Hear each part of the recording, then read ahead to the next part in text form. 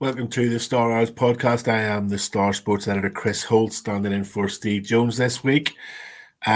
This week we have the Magic of the Cup, the even more magical Papa John's Trophy, and we look forward to the upcoming arrival and return to Hillsborough of pantomime villain or dame, depending on whether he's going to wear his eyeliner this week, Steve Evans as Gillingham head to Sheffield. With me, of course, is Alex Miller. Joe Cran is currently gallivanting around the world for what feels like a year and a half. So, Alex, it's me and thee, as they say around these parts. They do say that around these parts. Thrilling couple of games, I'm going to say. Looking forward to getting stuck into them.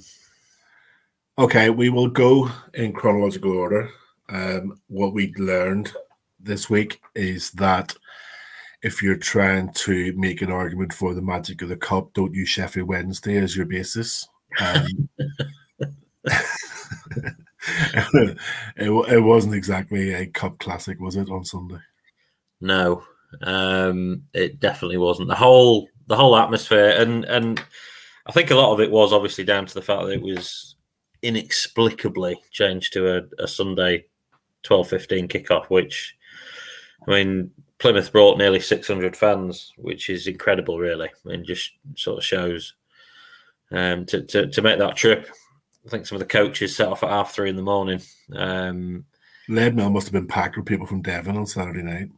Yeah, you'd think so. But it was just, the whole thing felt sleepy. Like the performance, the crowd. There was a point where I sort of said, it feels like it was back behind closed doors. It was one of those sort of things. It was just, and 0-0, fair result. I think there were stages of the game that were a bit open, but it was sort of the first 20 minutes, and then Wednesday came on strong, sort of in the last 15 minutes, and Lewis Wing had that great chance at the end. It was just pretty. That was it, really. I must admit, from watching the first, say, 15 minutes or so, as you said, it was quite open, and I thought this could be a really good game here because it looked very clear that neither team wanted a replay, and they wanted to get this one done and dusted and out of the way as quickly as possible. But then neither team could score a sideboard with a hatchet. As I wondered where you were going to go with that. It's just, Wednesday had Berhenio up front, who obviously has been lacking in game time, for quite some time, really. So I do wonder if they'd have maybe done it the other way around and started Gregory and maybe just try to get a couple of goals on the board and take him off. Then that might have been a better way around. But that's, with the benefit of hindsight, I think it may have worked better. Who knows? You don't really know. But it was just one of those games where it's just hard to pinpoint anything really happening. There's probably Billy Peacock Farrell's save, which was superb, and as you say, Lewis Wing's chance right at the end, and he had a pretty poor game actually, so it probably fell to the wrong player at the wrong time as well, didn't it? Yeah, possibly. It's a funny one, Lewis Wing, because he's almost. I think by his own admission, things haven't gone the way that he might have liked. But he was showing signs of sort of stepping out of that funk, really. But he wasn't the only one by any stretch. It was just such a turgid game. You could see it didn't feel like there was anyone in the whole ground that was up for it. You know what I mean? It was just the players had to be there. The fans felt like they had to be there. Speaking to Darren afterwards, it didn't seem like he was too emotionally involved in the whole thing, and it just means that we've got a lovely long trip down to Devon next week, which I'm thoroughly looking forward to. We don't, Alex, you do. So good luck to that with you. Good luck with that, because that. I mean, if you wanted any more motivation to win that match, it was let's not have to go down to Plymouth on a Tuesday night or lose that match. Yeah, I mean, I'm not going to say that the players would have wanted to lose, but I'm sure some of them in the back of their mind would be going, you know what, we could do without this. Yeah. Look, we sound a bit miserable here. At the end of the day, it is now, and with the game on Tuesday night as well. The 3 consecutive clean sheets now with the Harrogate game, 9 unbeaten in all competitions. It's not been tremendously pretty in stages, but everything that Darren Moore was sort of saying a few weeks ago, when everything was getting a little bit hairy and there was some anger, which still exists to a point, I guess. But it does feel, and again, it hasn't been pretty. It does feel like that there is something building here, just in terms of being a bit more resolute and all the things that previous managers have spoken about in terms of a sort of like a soft underbelly to the Wednesday squad. Which is fine, really. I mean, if you ask any Wednesday fan, I mean, if you ask 100 Wednesday fans, do they care what the team looks like this season in terms of what they're producing and the entertainment value? 90 of them would tell you, I couldn't give a stuff. I just want to win matches and get out of this league, and I don't care how they do it. Yeah. So if he's going to make them at least hard to beat, which, as you touched on there, to be honest, they've been far from hard to beat, or certainly far from hard to get points off. That's all you could do, really, isn't it? If you're conceding goals and you're dropping points, then just make yourself hard to beat, and then build on that, and maybe the confidence will go up, and you might see a bit of free-flowing football. But I suppose the old adage is, you do the hard work first, and then earn the right to play nice football.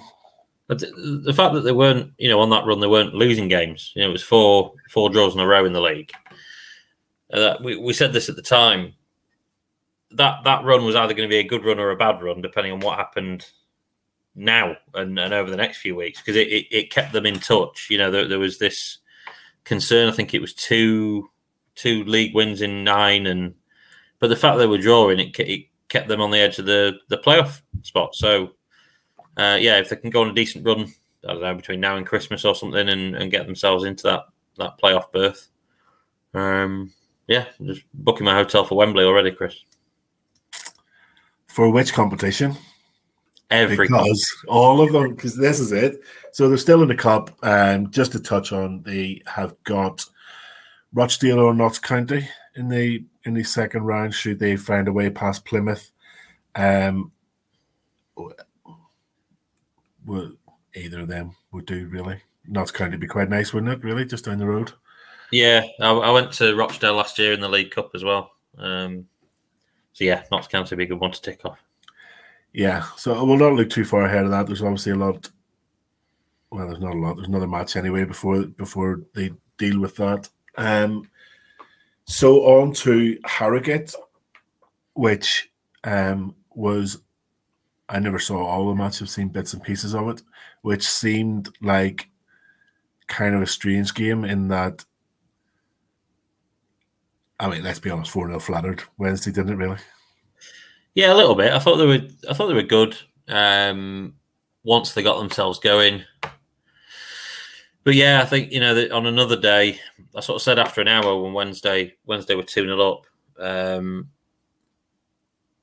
if the scores had been reversed, it wouldn't have been too much of a shocker. Do you know what I mean? The Harrogate had some good chances. Looked very good going forward, actually, and that's what Simon Weaver's sort of set them up to be.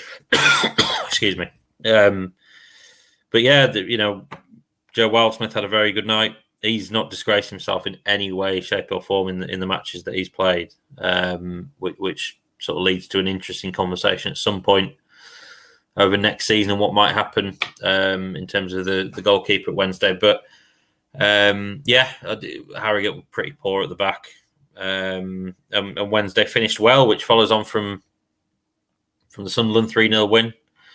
In that, they didn't have an absolute glut of chances and walked away pretty handsome winners. So, fairly encouraging, I think. And from the second string as well, 10 changes. Good to see Luongo and Byers play a big part in the middle of midfield. Kuredi Adedoyin scored. Silaso continues on his mission to be the Pizza Cup player of the season. What an honour that would be.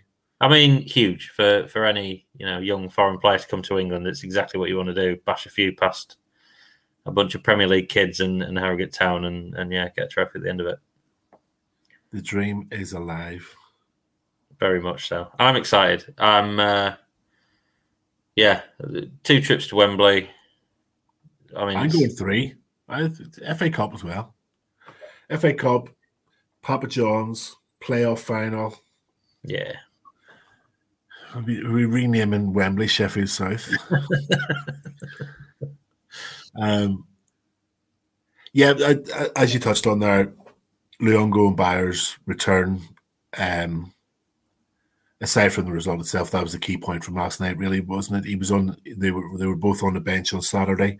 There were a few times in that game, or Sunday it was, sorry, a few times in that game where it started to get a little bit frantic as both teams kind of pushed forward, and it got I would say physical, but there was a few tackles flying in, and the last thing Darren Moore would have wanted, I guess, was throw those 2 in at that stage and then get injured again. So last night, as in Tuesday, was probably the perfect night for Byers and Luongo to make their recovery or step back into increase their game time. Yeah, it couldn't have gone much better, really. I mean, Byers scored, didn't he? I think he had a bit of a laugh afterwards about the fact that he scored with his head. Whether he's done that before in his career, I'm not sure. But in particular, his hair looks like a man who heads the ball all day long. Yeah. I asked him about that a few weeks ago, and telling me about his hair product and stuff. This is sort of the cutting edge journalism that the Star pay me for, Chris. But in terms of Luongo, so I wasn't in the press box last night. I went with a friend who's a Harrogate Town fan, and he sort of nudged me halfway through the first half and went that he's a good player. You can see, and was sort of questioning why on earth he was playing in that match. I think, look, Wednesday have a little bit of an opportunity here with players coming back, because we gather that Josh Windass maybe, sometime soon, over the next few weeks, certainly. With Luongo and Byers, you've got some of the young lads come back from loan. Kieran Brennan could well, be involved with the first team, given all the injuries that there are in defence. So, in certain positions, things are coming back, and it just all sort of builds with this momentum of the clean sheets and the lack of defeats and all the rest of it. So, touch wood, in a month's time, we're talking about Wednesday, being well back on track with a promotion push. Luongo's return is crucial to that, isn't he? Really, in terms of building that momentum of steel, really, of just kind of securing that kind of whole area of the pitch, really, where really Wednesday a struggle, because as much as you talk about the sloppy goals that they conceded, a lot of it came through the middle of the park, and they just became so easy to break down. And when you've got a player like Luongo who is all action and breaks up play and does everything really simply, and he's physical as well, he's crucial in this division. He's absolutely vital, isn't he? Really? Yeah, and especially with the absence of Hutchinson at the minute, because you think there's no one else in the squad really that's going to do that sort of job. I think Byers has sat deep. Obviously, Bannon's been pushed deep in recent weeks, and actually, I've seen a different side to Barry Bannon in a couple of the games, because he's sort of been quite waspish and flying into tackles a little bit, which you don't normally associate with him. But I think if they can, and it is a big if, and it's horrible to say, but it is a big if with Luongo. If he can stay fit, he'd be a massive, massive player in this league, because he is just an absolute monster in what he does. Just carves around and makes big tackles, as you say. So a potential game changer. A lot, along with how much of a game changer is Jules Byers? Well, he's another body in there. He's another creative player to potentially take some of the attention away from Bannon. But Windass and Luongo, whenever Windass might come back, but yeah, there'd be huge game-changing returns, I think. Moving on. So we're back to league action this weekend. Well, I am. You're not. The listeners or viewers are going to see and hear and read a little bit more from me over the next couple of weeks. But yeah, Gillingham next up is the next challenge for Sheffield Wednesday. They look to kind of build on this. They've had a funny little run, really. They were obviously struggling for wins, but they've had 2 draws and a win in their last 3 games. They're obviously quite far down the table, but there's not a massive gap around that kind of area of League One and the division. What can we expect from them? Everything you expect from a Steve Evans team? Yeah, housery. Niggling, just classic Steve Evans-ness, I think. I think they're likely to have quite a sort of read a couple of bits this morning about Gillingham, and they've got a few injuries. How many of them come through, I don't know, in time for Saturday. But yeah, quite a young side, not necessarily bouncing with confidence. They've got 1 win in 9, but like you say, they've had a bit of an uptick in form. It's an interesting read in Max Amer, who is one of their more experienced players. Another one to talk about the experience of coming to Hillsborough and potentially raising their game. And it's just something that, Wednesday are going to have to deal with, because you can well imagine Steve Evans getting them pumped and riled up for this one. And if there are young players, whether there'll be a fearlessness there, in what is such a big game for them. I think, they've spoken about it at Sunderland, haven't they? To a degree, Portsmouth, about the difficulty of clubs coming and raising their game. And I think Wednesday have done quite well in sort of controlling the tempo and getting the ball down and, I don't know, sort of playing their own game at Wednesday in the last few games. So yeah, hopefully that's the case again, and you can calm everything down on Saturday. As you said there, they're likely to have quite a young team. I'm looking forward to writing Satole, because there's an H. there's a couple of H's in there that are going to catch me out.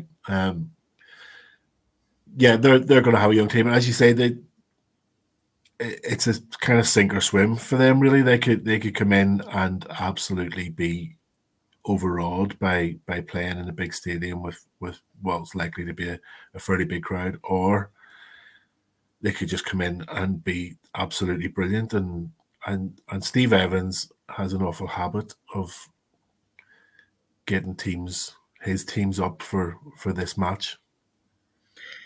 Yeah, he's an interesting character, and I'm sad that I'm missing Saturday, actually, because I'd quite like to have spoken to him, because he's quite quotable, isn't he? But yeah, I mean, they do have. I don't think he's forgiven Wednesday for.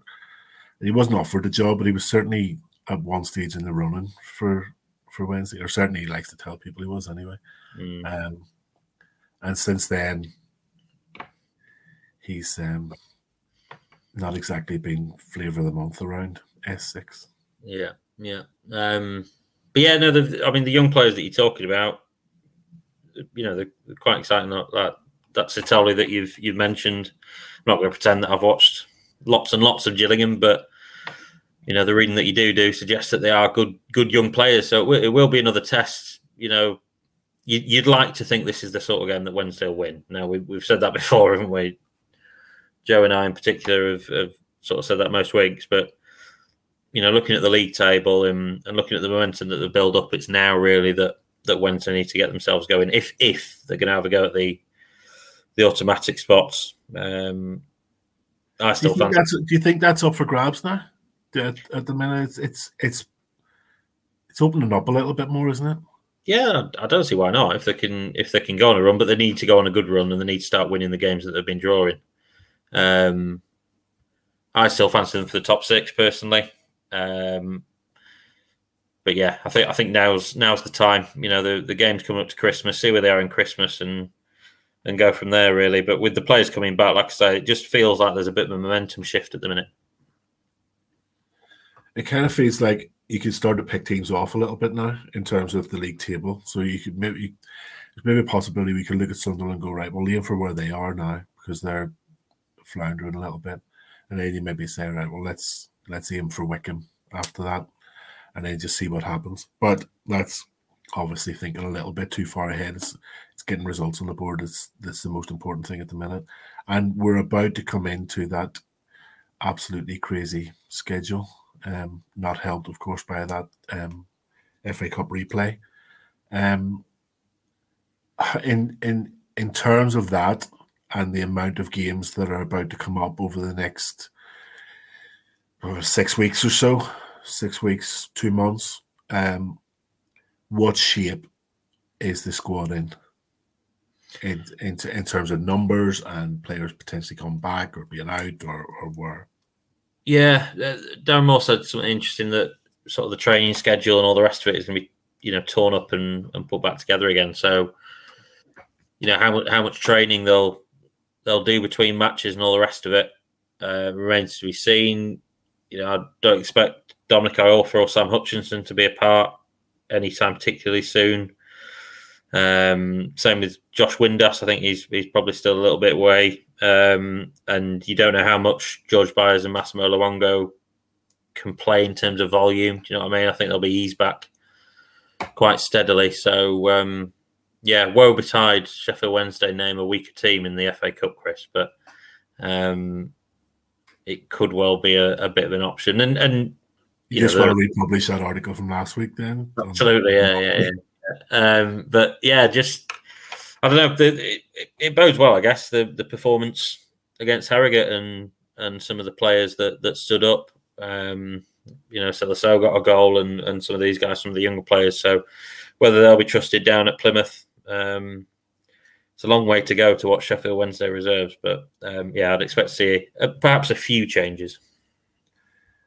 Something that I was going to say it's gone under the radar, but it hasn't because it actually raised quite a few eyebrows. Morven Johnson's slotted into the centre of defence, which on the face of it seems like an absolutely crazy decision to make. But I was really impressed by him. Obviously, I haven't seen as much of Wednesday as you have this season, but I was really impressed. He was probably my man of the match, in fact, on Sunday. And Darren spoke about him afterwards on Sunday as well in terms of what he's brought into the team. Darren's actually just been a little bit clever there and thought we need somebody who's comfortable on the ball here in the back and whether that be a winger or whatever, we just needed somebody who isn't going to panic when the ball comes to them or isn't going to make stupid decisions. And he just looked really comfortable there on Sunday and I don't know, he may have added a couple more years onto his career if he carries on like this. Yeah, well, I think we were all expecting when they signed Johnson that he was going to play where Borough played him as sort of an inside, on the left of a front three and sort of coming in and I think he might have played one game there early doors, but Moore had him at left back, which was it raised eyebrows at the time, and then he's just done really well, and it makes in hindsight it makes sense because it's gone all right. But in terms of his attributes, he's quick. The number of attacks that he started from the back, and left-footed, which I think Darren puts an awful lot of mileage in. He definitely wants a left-footed player on that side. He's had Liam Palmer there once or twice, but in terms of the balance and opening out and find the man on the outside, Morven Johnson's done brilliant. He's tall as well, and it just simply wouldn't work. There was a lot of. It was when I think Shea Dunkley was on the bench when Johnson first moved in there, and you can't expect for all Shea Dunkley's qualities, you can't expect him to start attacks from the back. So with him in the middle and a couple of ball players outside, I thought Kieran Brennan was very good against Harrogate Town. Obviously, started one of the goals with a Beckenbauer-esque sort of ball diagonally. yeah, it just makes a bit of sense, and credit to Marvin Johnson, who, he's an experienced player now, but some players might have gone under with all the pressure. I think the fans didn't particularly take to him in the first few weeks of the season, but hopefully he's coming around. I'm starting to call him Marv-Dini, but it's not really catching on. I've got to say, I might give it a rest. I'll leave that one alone. But as you say, if they're going to want to play from the back, and we, it just reminded, as I say that, it just reminded me of you pointing out that Carlton, a couple of minutes in, Carlton Palmer was sat behind us, summarising for Radio Sheffield on Sunday, and a couple of minutes in, the playing out from the back was ridiculed. not as much. They barely kicked the ball. As I mentioned, I was in the stands for the Harrogate game, and there was a man to my left who, it's fair to say, did not appreciate the fact that Wednesday were, and it was obviously quite quiet because there were about 75 of us there or whatever. And yeah, shouting down to Darren Moore, who definitely heard him, and I think wasn't too impressed. So yeah, it'll take some winning over this playing out from the back. But if you've got an attacking player, and at times skillful attacking player who's clearly very comfortable on the ball, then I'm okay with that. Yeah. It's if you have two Shea Dunkleys trying to play out from the back is where I, obviously there's not two Shea Dunkleys, but if you've got two players like that who are trying to do it, that's where my issue is with it. But if you've got a footballing centre half who's obviously very capable of doing it, then I don't have a problem with it. It's time and place, and I think the Harrogate game, they did get into some trouble. Harrogate pressed really well, and it's one of the things that they do. But yeah, it maybe they were guilty of overplaying it a little bit, and it actually led to the Wednesday's goal. Was there a point where they were mucking around on the edge of the box? Yeah, and I can't remember who it was. Somebody got dispossessed, and Wild Smith made a good save, and then Wednesday ended up breaking clear. As you say, there's a time and a place, and if you find that the opposition team are pressing as high up the pitch and in numbers as Harrogate were doing last night, then just don't do it. It shouldn't seem really obvious that actually I know we've been working on this all week, but maybe just bend it off this week and go long, or at least not do it quite as much. Against Plymouth, there was a tactical thing that I sort of spotted, and it sort of came and went a little bit, but sort of noticed Wednesday sort of trying to draw the press on and then hitting a ball over the top, which is a bizarre thing because you're playing out from the back essentially, but you're also playing quite direct. Yeah. And that's been a comment. But what Plymouth did was they pressed but left the gap in the middle in midfield, if that makes sense, and retained that. So yeah, it can look a bit confused at times, and I just wonder whether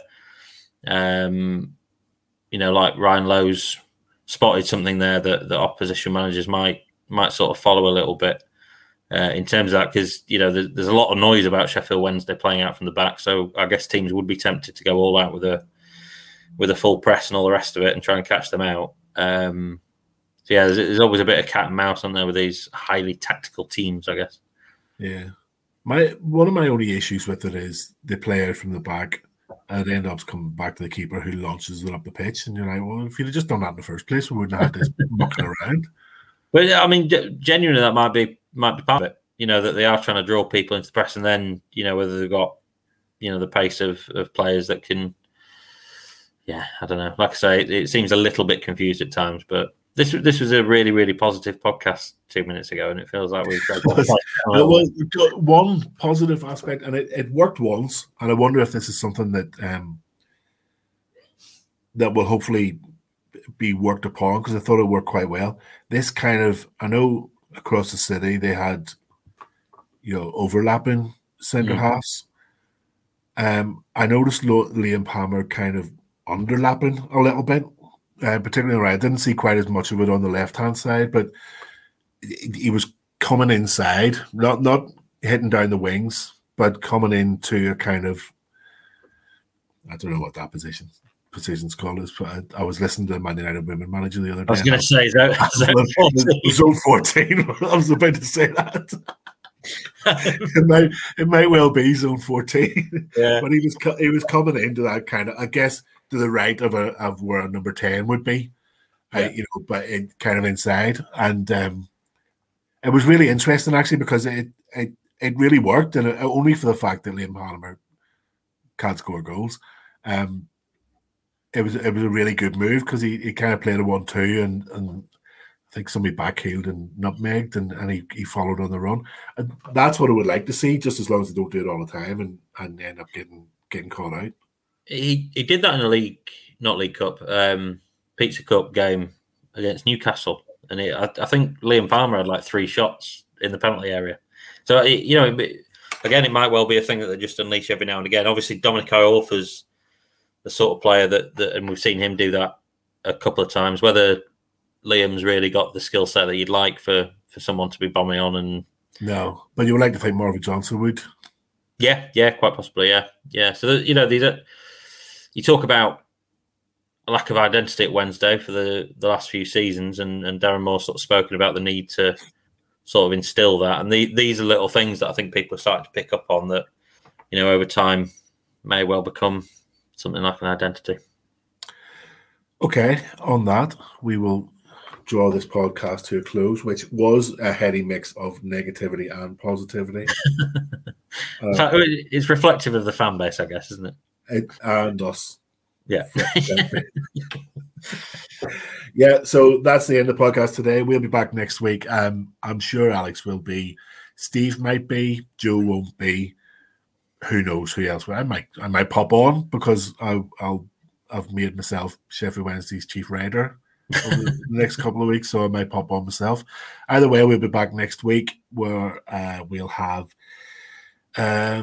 a recap on Gillingham and in that very, very long trip that Alex has next Tuesday night where he's heading to Devon for the FA Cup replay with Plymouth, which will be a lovely occasion for him, I'm sure.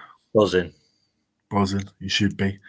That's enough from us. Thanks for watching and or listening. Don't forget you can subscribe to The Star at thestar.co.uk/subscriptions and keep going back to thestar.co.uk for all the latest Sheffield Wednesday coverage and the best, not just the latest, the best. So, keep coming back and you will find everything you need to know about everything that's happening Sheffield Wednesday-wise with us. See you next week.